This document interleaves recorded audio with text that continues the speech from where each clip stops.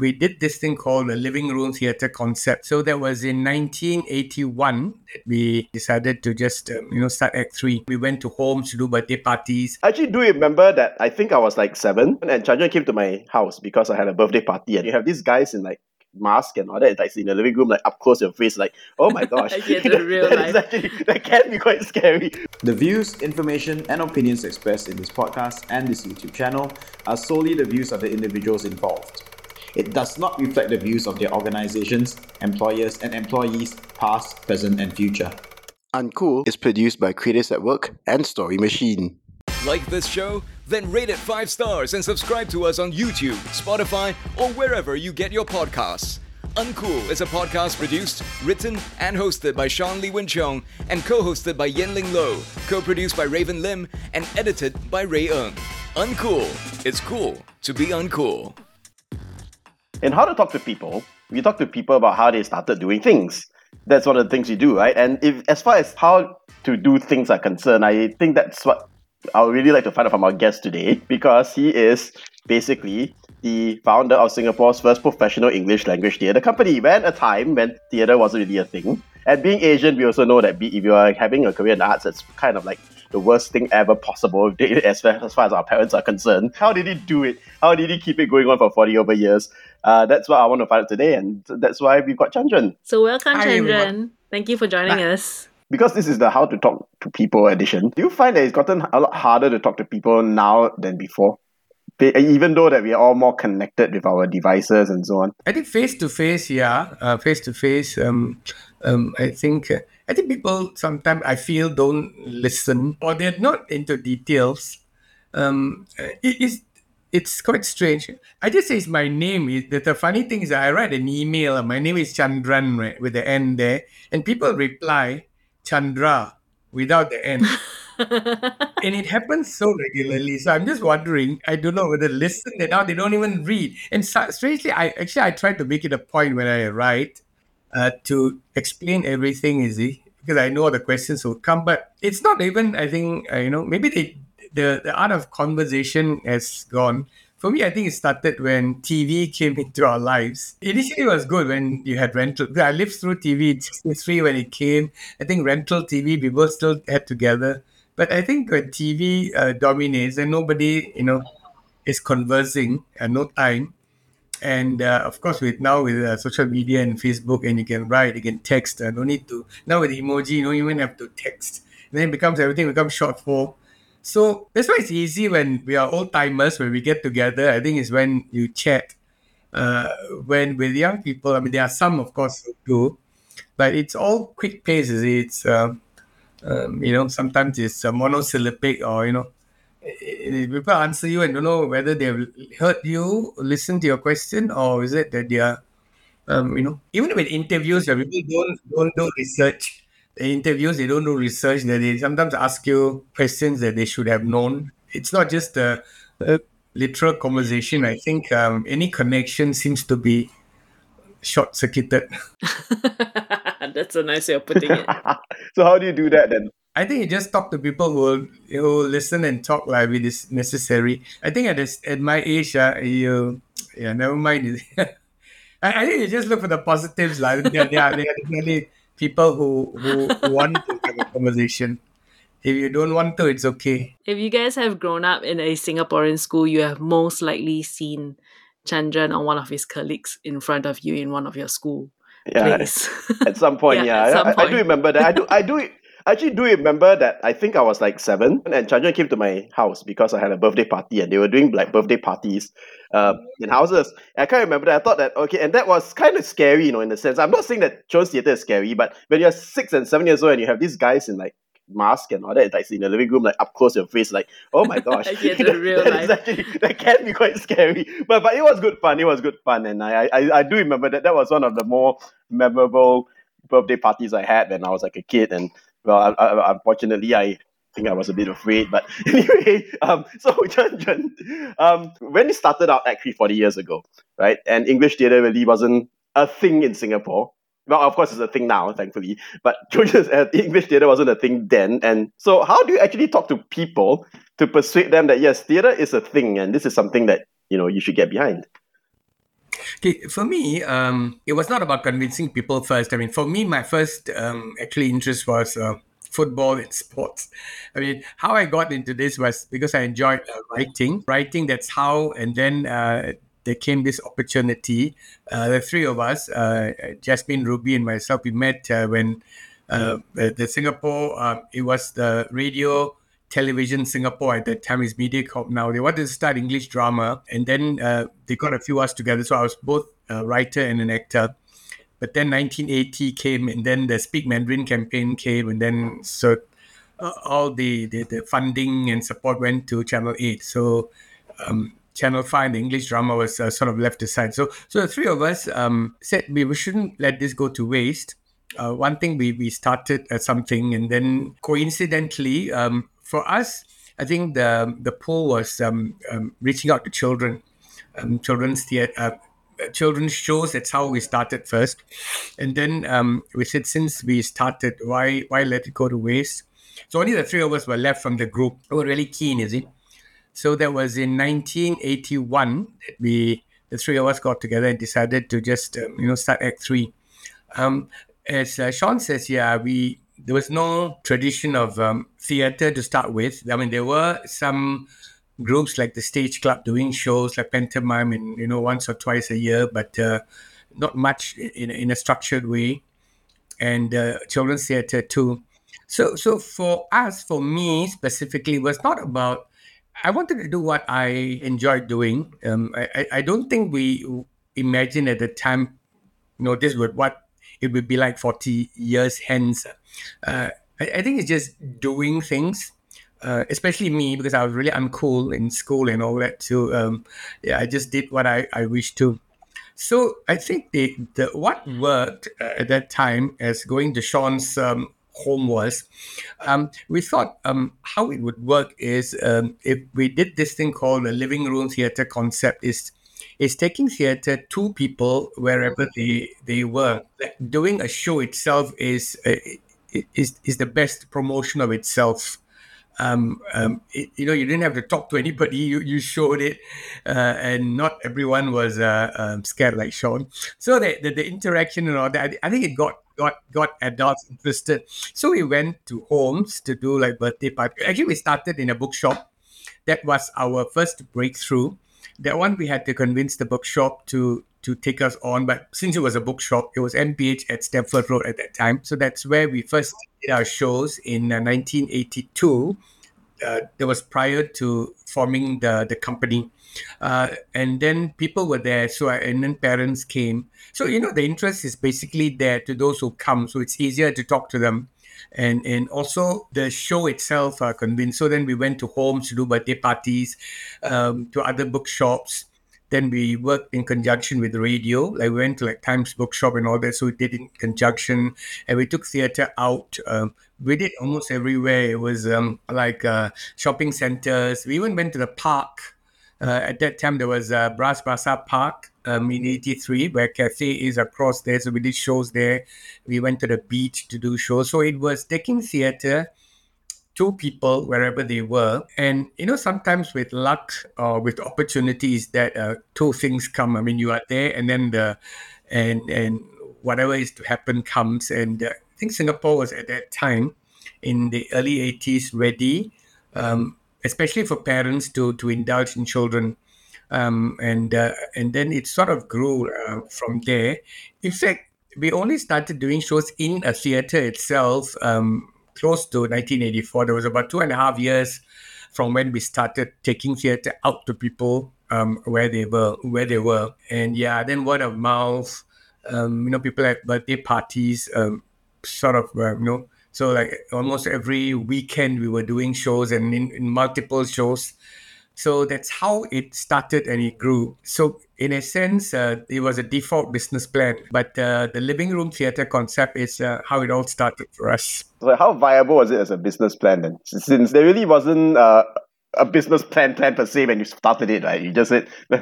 So how did that go for you? You see, the thing is that if you don't expect things, I think the thrill is when somebody pays you, is it? So even if it's a small sum, I mean, they think, actually somebody would pay you to do a show like the bookshop, they see that it is a credible thing and they are willing to pay. So it's sort of says, oh yeah, then you start thinking, okay, then you start thinking of the charges and how to make, then the production cost.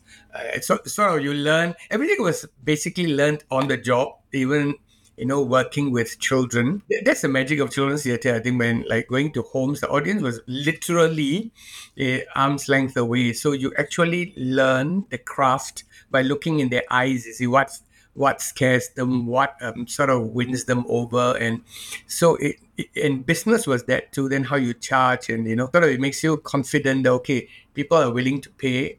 People are willing to bring you to their homes to do a birthday party. It's always with a charge. And sort of it grew from there. It was on that job, both the production, the artistic sense, and also the business sense. And then we went to schools, and then the ministries came into play, and so then we became cleverer. And the three of us, in a sense, we also had our individual strengths. Like Ruby came from a business background. She was working in a marketing company, and Jasmine was in a what you call the advertising agency. So with the props and all that. And for me, the instinct was writing, and then so you just grow your individual strengths. And then you sort of combine it. Ultimately, it's the product. You see, I mean, you can tell everybody everything about things, but if your product is not attractive or it doesn't win, then it's going to be a problem. I was just wondering also, on your very first year, right, when you all first started the company, your first couple of years, was there ever an instance whereby, let's say, you went to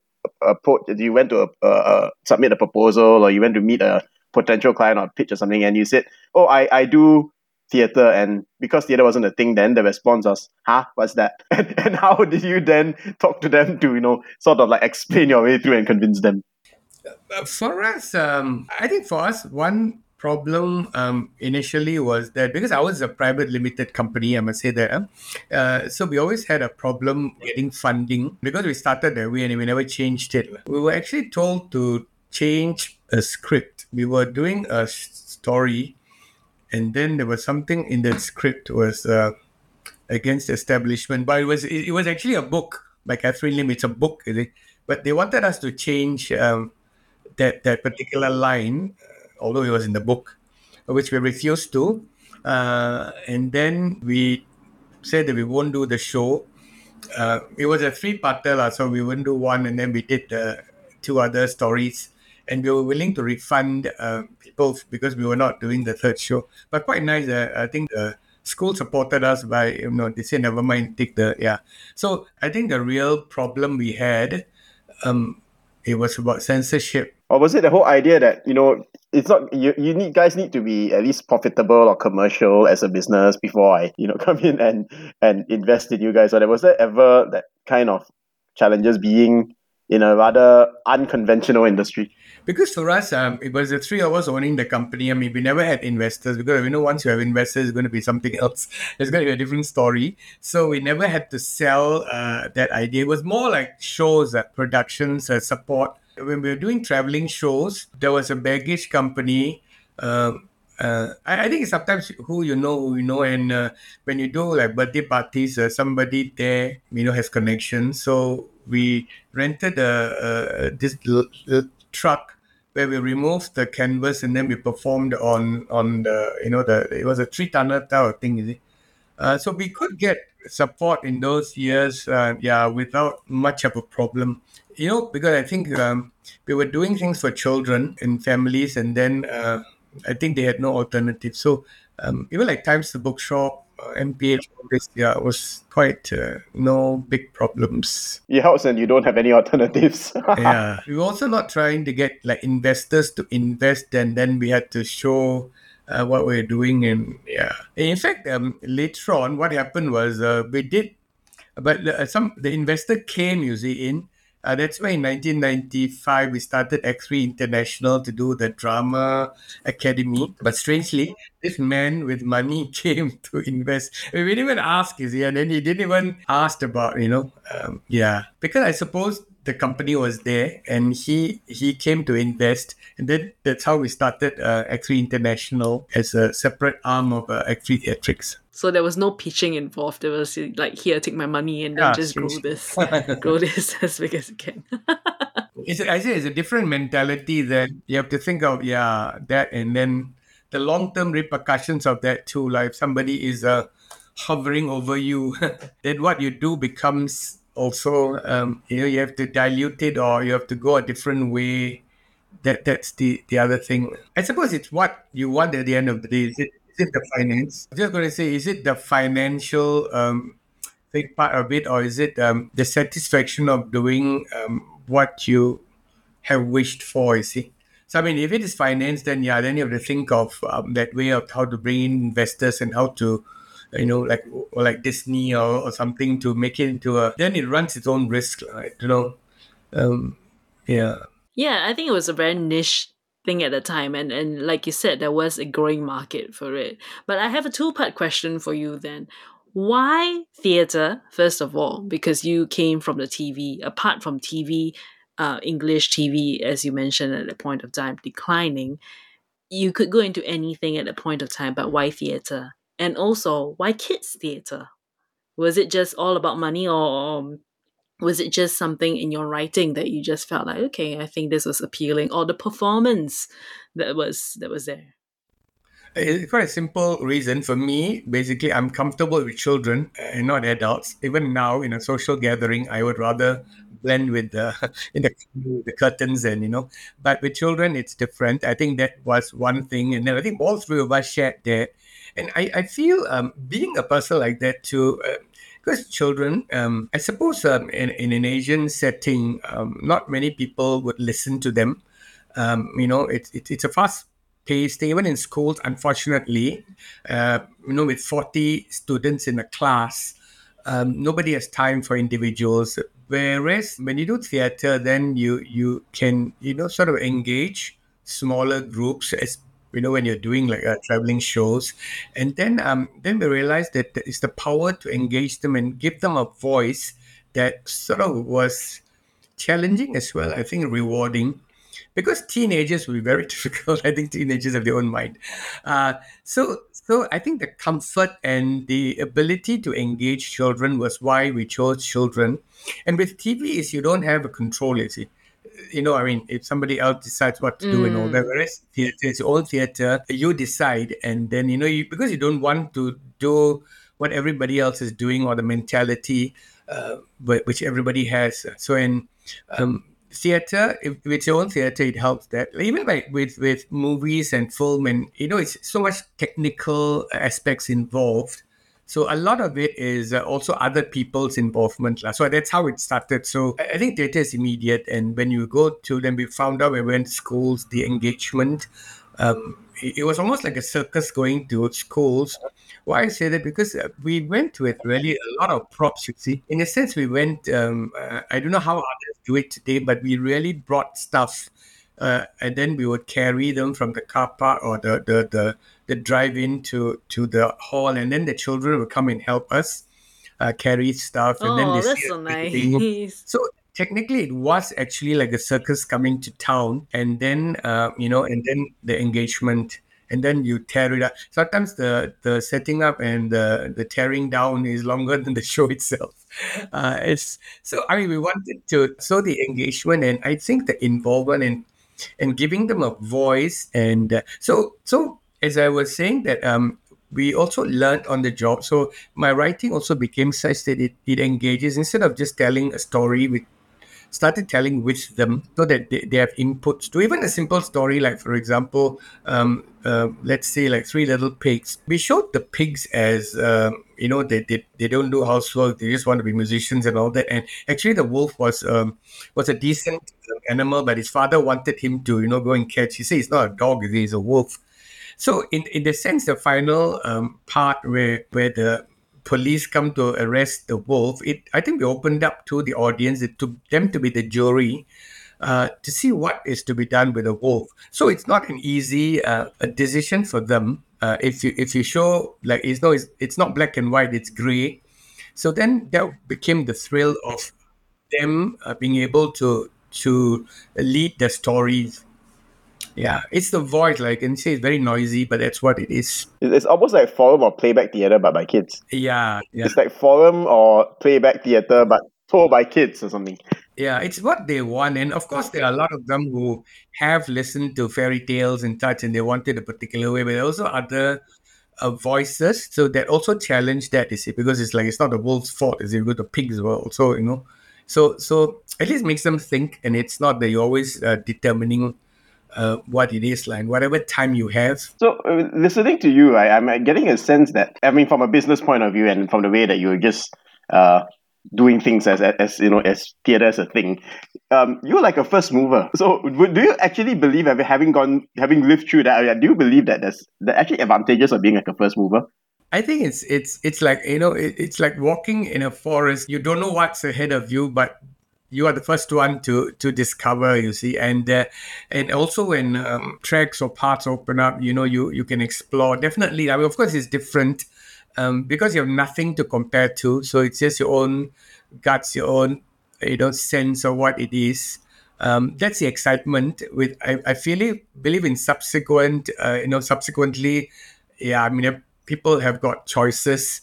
And then things become structured. Where here you are almost random, you see, and you're almost discovering what to do, how to do. Like, children are not the same too. Even now we focus on special needs children. So it's not just blanket. It's not just one big block of people, is it? So it forces you to, every time when you're there, the audience is different. The audience is different as a whole. The audience is different as individuals. So it makes you really figure out. You cannot say that you're an expert, or they are going to behave in a particular way each time. I think that was the excitement of it too. It's exploring and finding. And because if you have a positive mindset, which I always want to have, we don't take them as, like, I mean, they're challenges, but you know that at the end of the day, things will work out. You see, if something doesn't, you just shift it. You're not like so structured that you don't want to move. Like, even now, you do a drummer program. I mean, you don't go with outline and say, I want to stick to it and just do what I tell you to do. Like, it doesn't. Yeah. So, and when you have nothing to fall back on, it's quite a thrill. That is really a very interesting perspective, because I think a lot of people, when they talk about being the first mover as well, they talk about the very advantageous parts of it, which is there's no competition basically. But it is true where you're walking on an untrodden path, so everything is new but so scary at the same time. Now, I was just going to say about the no competition. That could be a danger if you feel that you are safe and there's no competition, and then you sort of rest on your laurels. That do the other dangers. I mean, so you need to focus on what you are doing regardless of what's happening around you. And so that's important, because that could also lull you to the idea, oh, nobody else is doing, or because people know me and they would come to me first, then you get sloppy. That's interesting, because you are the first, and then you see all these guys coming around making the theatre scene. Technically, they're competitors. And at the same time, I think you're an inspiration for a lot of people. So, people, after looking at you guys, are like, oh, maybe that's something or something similar that I want to do. I think you're also in an advantageous position because you have done things, then you can open up. Like, for us too, then we sort of incorporated like preschoolers and then special needs.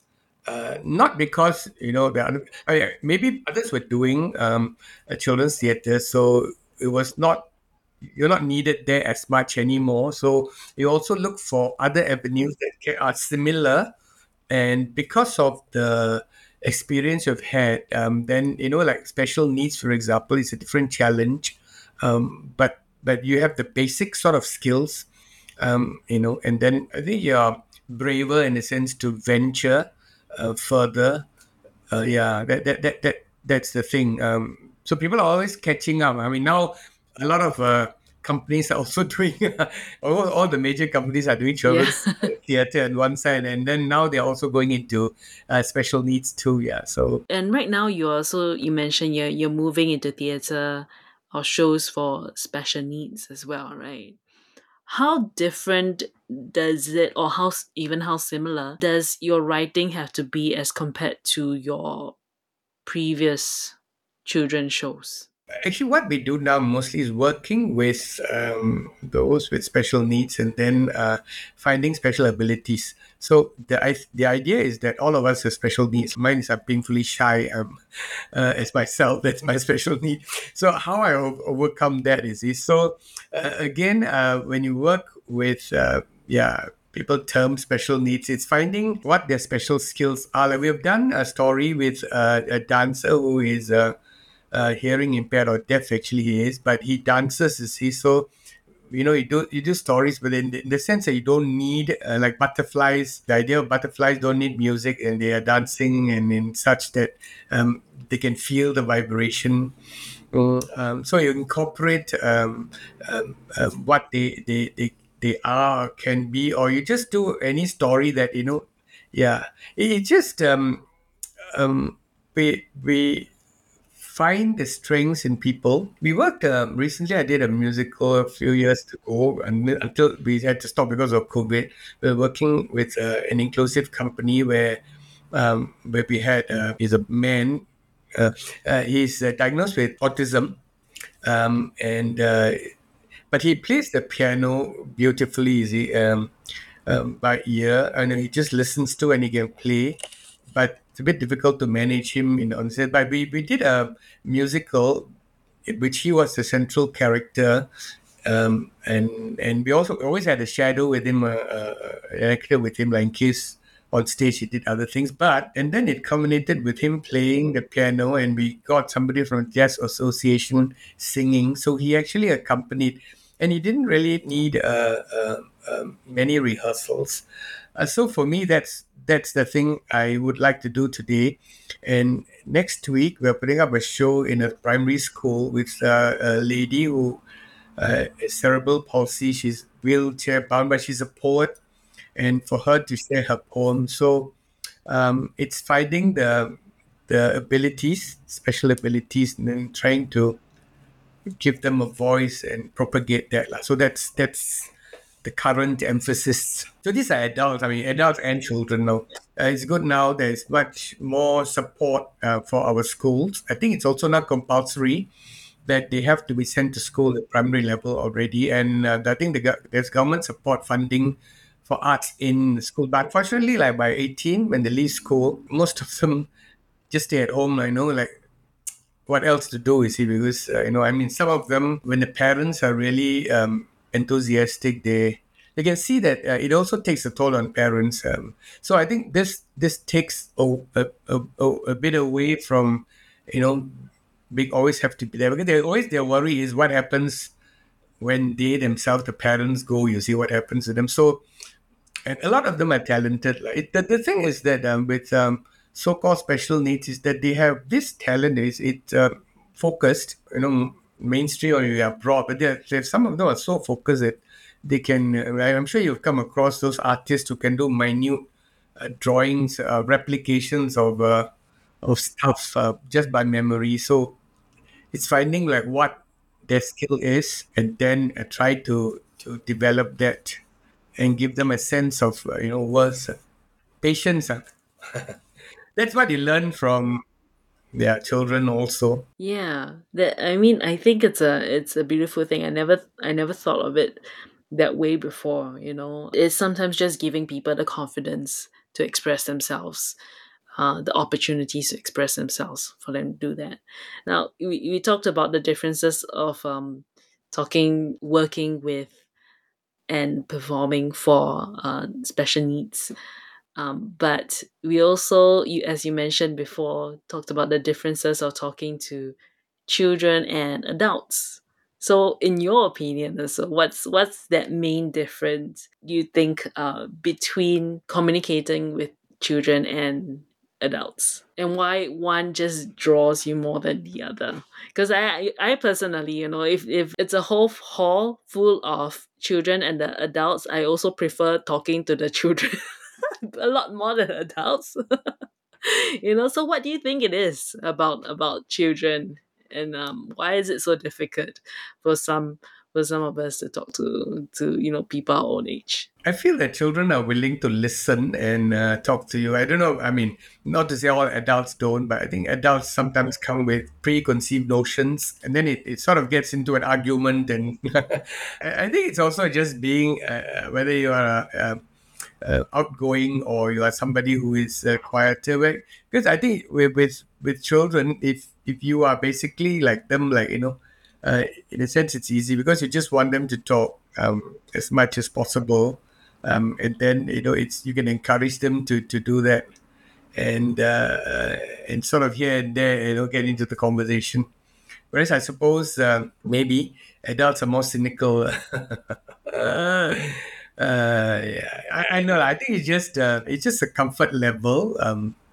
Yeah, I'm just always comfortable with. Basically, maybe it's because of my character too. I think it's the beautiful sort of growth of a market and the growth of the art scene as well. I think it was a very, like I mentioned in the beginning, most people, especially my age, Sean's age, we would have watched Act 3 one time in our life, at least in school, right? So we remember it, and we remember that it was Act 3, and I think it was a very small, but at the same time, maybe it left an impression on our kids.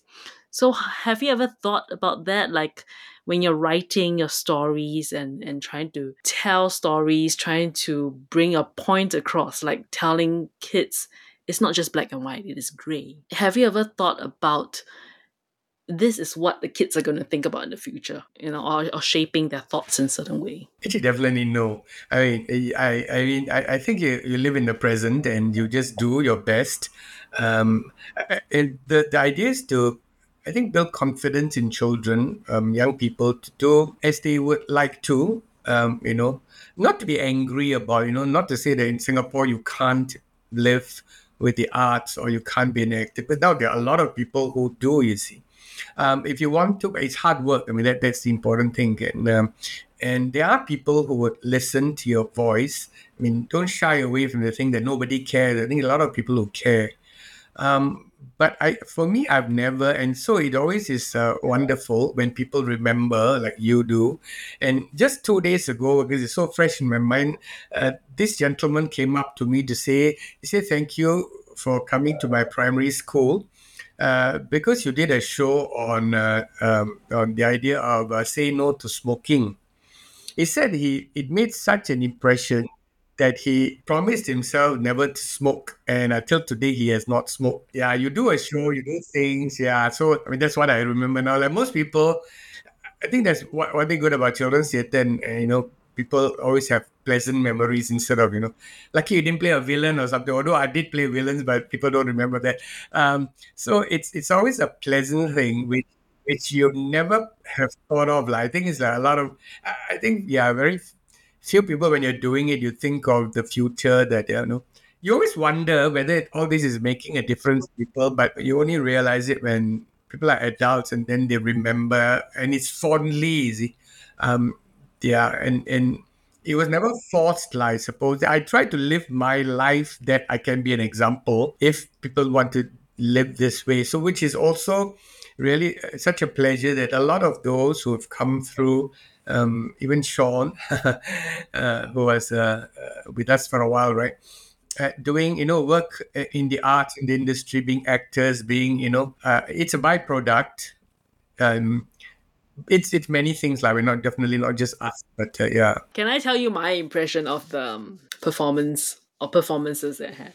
I do not actually remember what the topic was about. It must have been something about like drugs or something. I say no to drugs, that kind of thing. But I do not remember because I only think it was say no to drugs because that would have been very typical of primary school.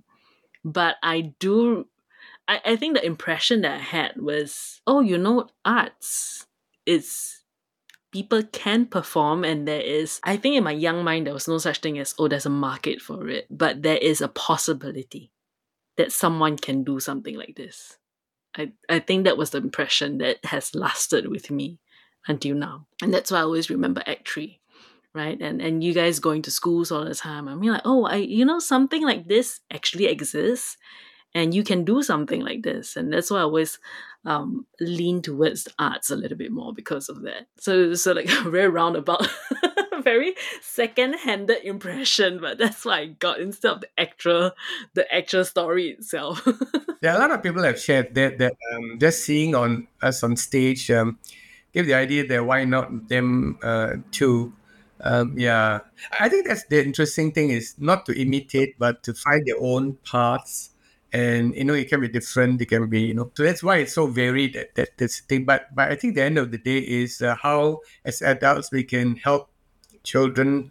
Give them the power to do things as they wish. But I think they must always remember it's hard work. It's not, people cannot just sit there and say, I want to be an actor and then expect everybody else to help you. Like, I think it doesn't work. It's not just Singapore. I think it's anywhere else. Some lucky people, I don't know.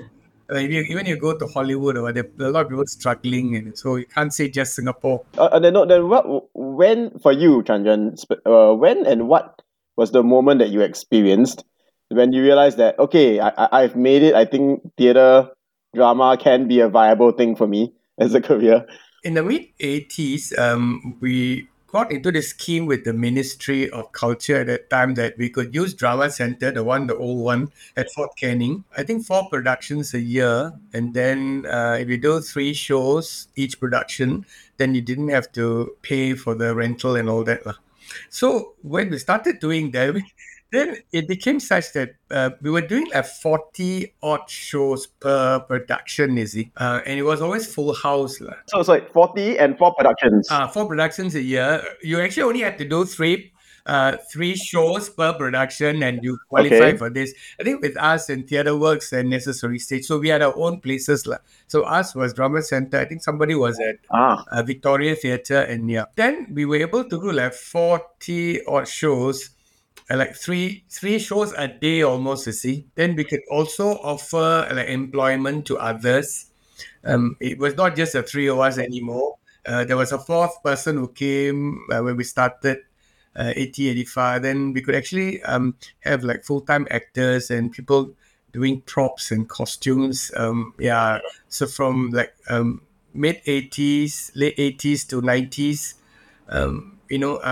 it was like then when we moved to Ken Hill, the old ACS up the hill, the premises was quite large, you see. So from when we started in 81, it was a hotel room.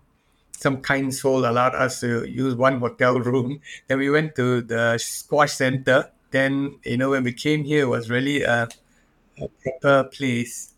So and then we could. I think there was also, fulfilling is that you could afford to have people specific roles, even from receptionist to somebody who does costumes to props and, stuff. Yeah. So that's when you're like, oh yes, I've made it a little bit into a proper outfit right now.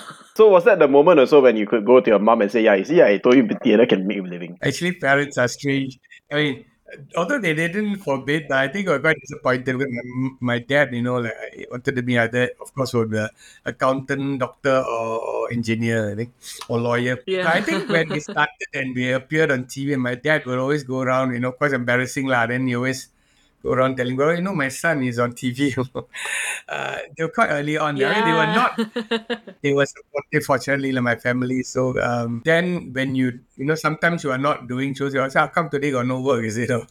Yeah, it sort of changes to the other side. Yeah. Then you started hiring people as well, especially people in the arts. The impression that was given even during the performances itself was that, there is a future in the arts, or there's a future for Singapore arts also. But there are still a lot of people who feel doubt in that, or feel like they cannot hop into it because maybe like your parents, our parents, they still do not see a future in that in the career. They do not feel secure in doing so. So what do you think you can say to them if you meet a person like that? Firstly, is how badly you want to do it, and then you must take out all the outside influences, like not like who is going to give me an opportunity, or how do I get the money and all that. First is you put that aside and make yourself be indispensable, be good. I mean, whatever craft that is that people would want you, instead of assuming that you are the best and then why nobody is employing me. Like, I think you have to hone your skill, your craft, as much as you can first, and don't. I mean, the money is there, but you have to be like, because why would somebody want to use you? Because you have to be different, or you have to have a different skill, or your mentality has to be different. It's because some people work very hard. If you can see, even currently, some actors do a lot of work because I think they're willing to work hard. This is not exploitation. You just have to, show people you are trustworthy, you have the skill and then stamina to, yeah. So I think a lot of people unfortunately say that they like there's no support. Just have to take that away. Like, you just have to do things, become good at it, and then your opportunities will come. You have to be there, you see. Be positive, and then slowly you can value yourself, because you can see that there are people who are doing the arts. You need to adapt to and find how you can. Like for us, children's theatre is, children don't decide, parents do. So you have to go to places where they're adults. Like even like going to a home, a birthday party, so that adults watch it. So that because the adults decide, you see. So you cannot say that I'm purely an artist, or no, that I just want to do this. That can come later. For now, you need to adapt. I mean, not losing your principles or your philosophy, but just broadening it a little and doing things.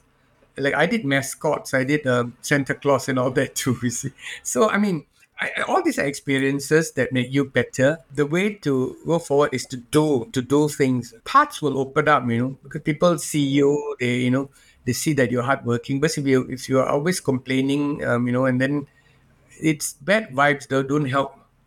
Positivity helps. You need to take the steps in a path, and then things open. Some things you never expect, and you can stumble upon, and like Michelle Yeoh winning the Oscars, or I mean, I don't think that's what you start off with, but you need to start off with something, and believe in yourself, but make yourself better along the way.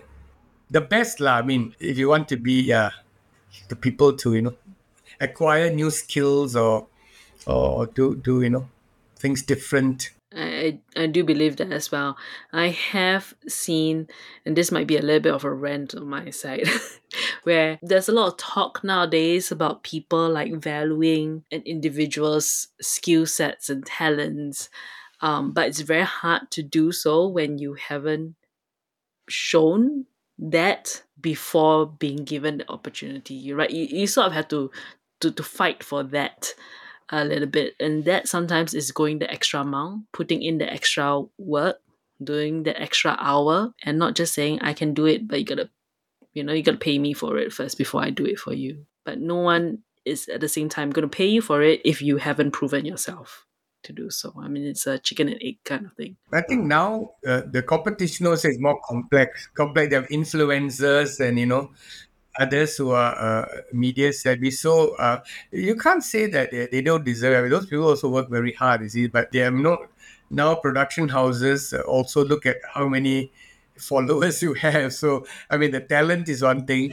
I think you have to invent yourself, unfortunately, but that's what it is. It evolves, right? I mean, that's talent too. You can't say it is. I mean, the influencers or whoever. It's hard work, I'm sure, and it's non-stop too, you see. So you can't say so easy. Just influencer. So you just have to invent yourself and find what works now. When I listen to you, it strikes me how important strategic thinking is.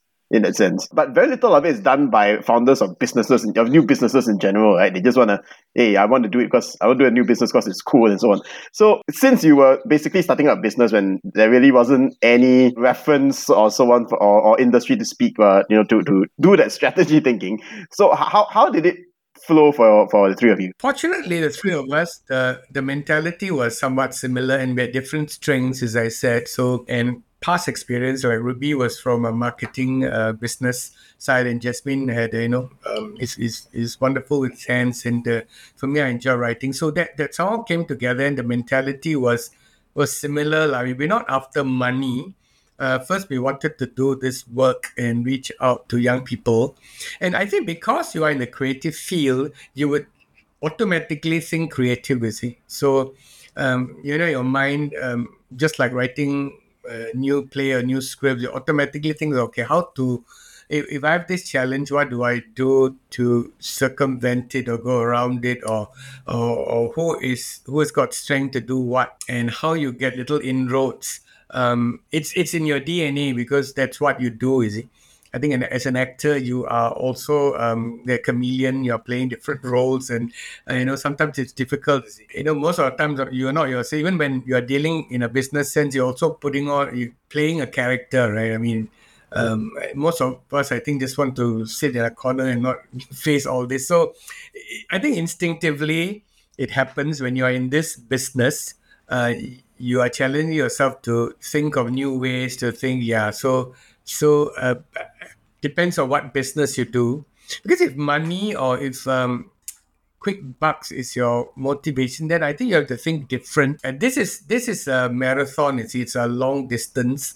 You plan so that there is ups and downs, but you have enough time to overcome things like. And the risks are that calculated in that sense, spread over. That's why we didn't spend money like getting premises and all that, which we got it through NAC, where there is a, because then you have to think of all those things when you have costs that you cannot control. So you always mindful. So these are little lessons lah. I mean, I had background in accountancy too, so at least there's some idea that you make sure that whatever the money comes in, it covers, and then it sort of builds on.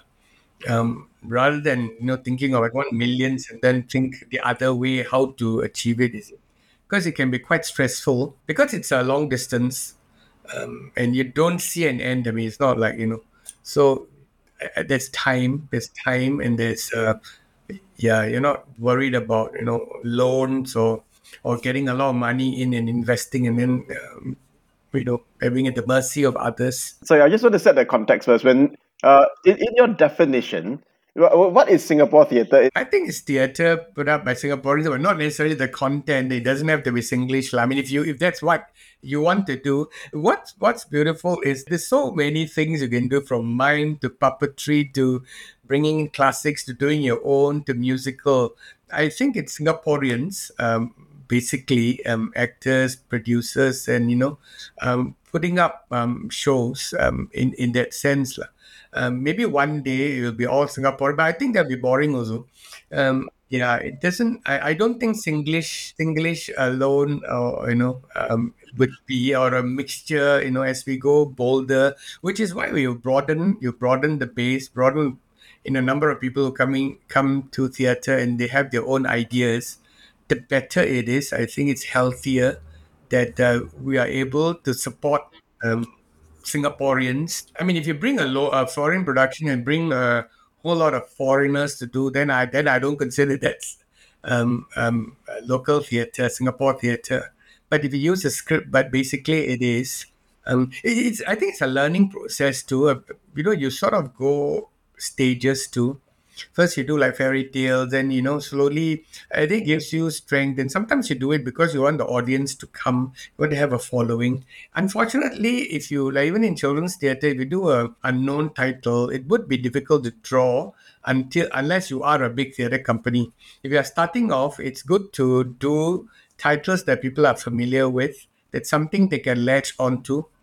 Then slowly you build from there, and then you find your own niche. Because today, if you look at the theatre companies, they have different strengths. Some do basically Singapore play, some bring in things that can resonate. I mean, if we do foreign also, I mean, it should resonate with us. Lah. I mean, how to, yeah. That's what I feel Singapore theatre is by Singaporeans. Yeah, speaking about strategy and the costs of running the business as well, especially in this post-pandemic world, right? Rising cost of living, people's priority is shifting, and I think there was a huge shift during the last few years as well. Arts isn't at the top of the list for a lot of people. A lot of people prefer to spend their money on other things. And you have gone through a lot of it throughout your past 40 years in the business. In your opinion, how does the next 10 years or 20 years look like for the art scene in Singapore? The theatre scene in particular. For me, a positive lah, because I think it's not true that the arts means less. From our experience, we do storytelling on Saturdays, and it's quite amazing. There's always full house. Parents bring their children. They're very young children. Some of them like below 4, below 3. And a lot of new faces. I mean, we are quite surprised pleasantly. I don't know because it's a COVID or it just happened. So I think people are aware, and they are bringing children to theatre. That's one. And if you look around, there are lots of theatre shows going on, even foreign ones coming in. So I think we need to be careful and not to overdo it. So you need to think carefully, because there is support. So how you don't exhaust it, because if you think that there's a lot of support, and then you exhaust yourself, and then your standards go down, that will be a problem, you see. So you still have to do the best.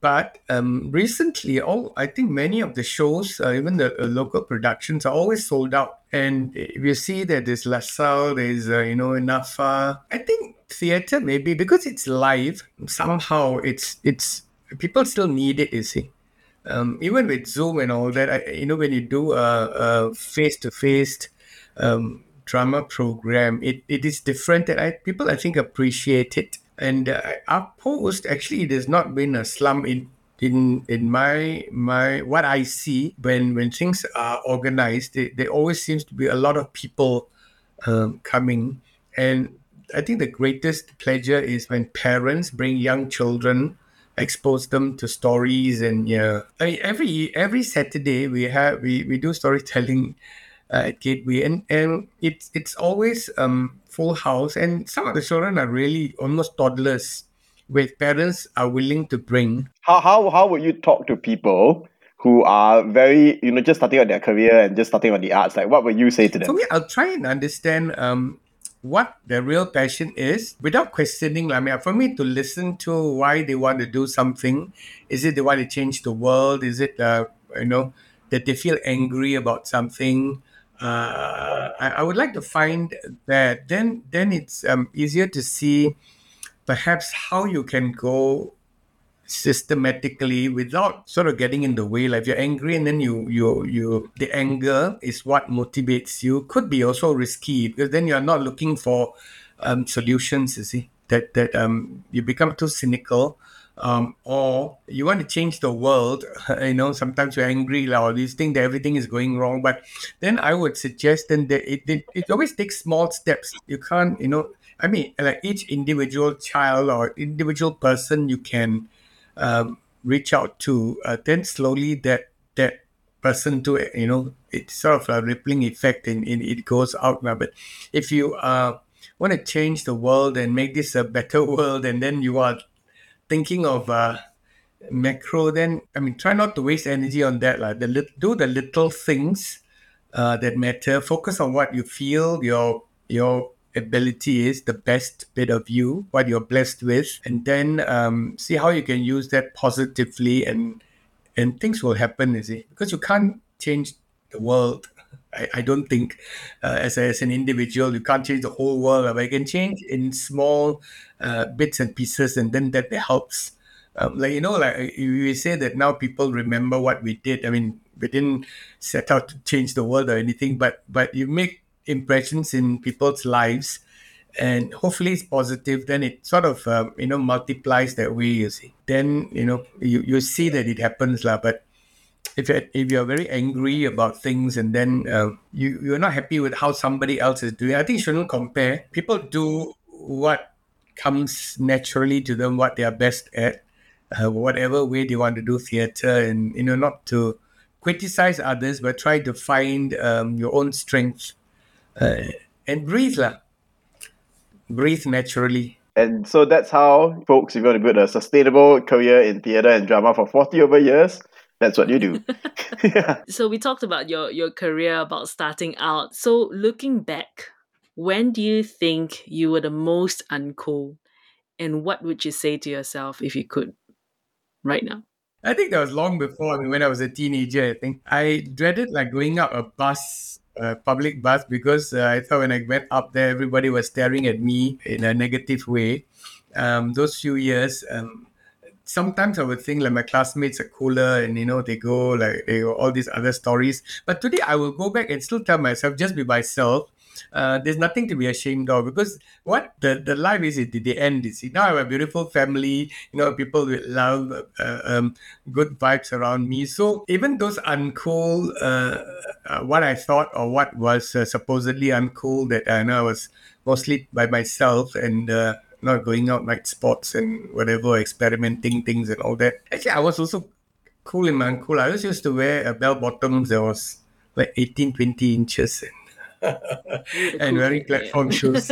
Yeah, the advantage for me was being uncool when it's cool. That's why my football club I chose is Chelsea, when it's cool to be a Manchester United or Liverpool supporter. So I've always chosen the other way, to be the other one. How can people find out about you and Act3 maybe on social media, and how can they reach out to you? My Instagram is rchandranrama. Then let me know. I will then give them. I'm always ready to chat. Yes, I think I have a blog somewhere, but I don't think I've progressed much. How else? Yeah, I can personally give people my phone number. These days, actually, I want to cherish life by meeting people and chatting. So if you want to have a genuine conversation with Chandran, reach out to him through his Instagram or Facebook. And maybe drop him a DM. Yeah, maybe in real life as well, have a real conversation. Like this show? Then rate it 5 stars and subscribe to us on YouTube, Spotify, or wherever you get your podcasts. Uncool is a podcast produced, written, and hosted by Sean Lee Win Cheong and co-hosted by Yen Ling Low, co-produced by Raven Lim, and edited by Ray Ng. Uncool. It's cool to be uncool. On the next episode of Uncool, I took an insane pay cut going to from finance into a fashion startup. And is it more than 50% of a pay cut? Yeah. I can't imagine what your mom and dad must have thought about it. Dude, they were about to disown me. Uncool. New episodes every Saturday.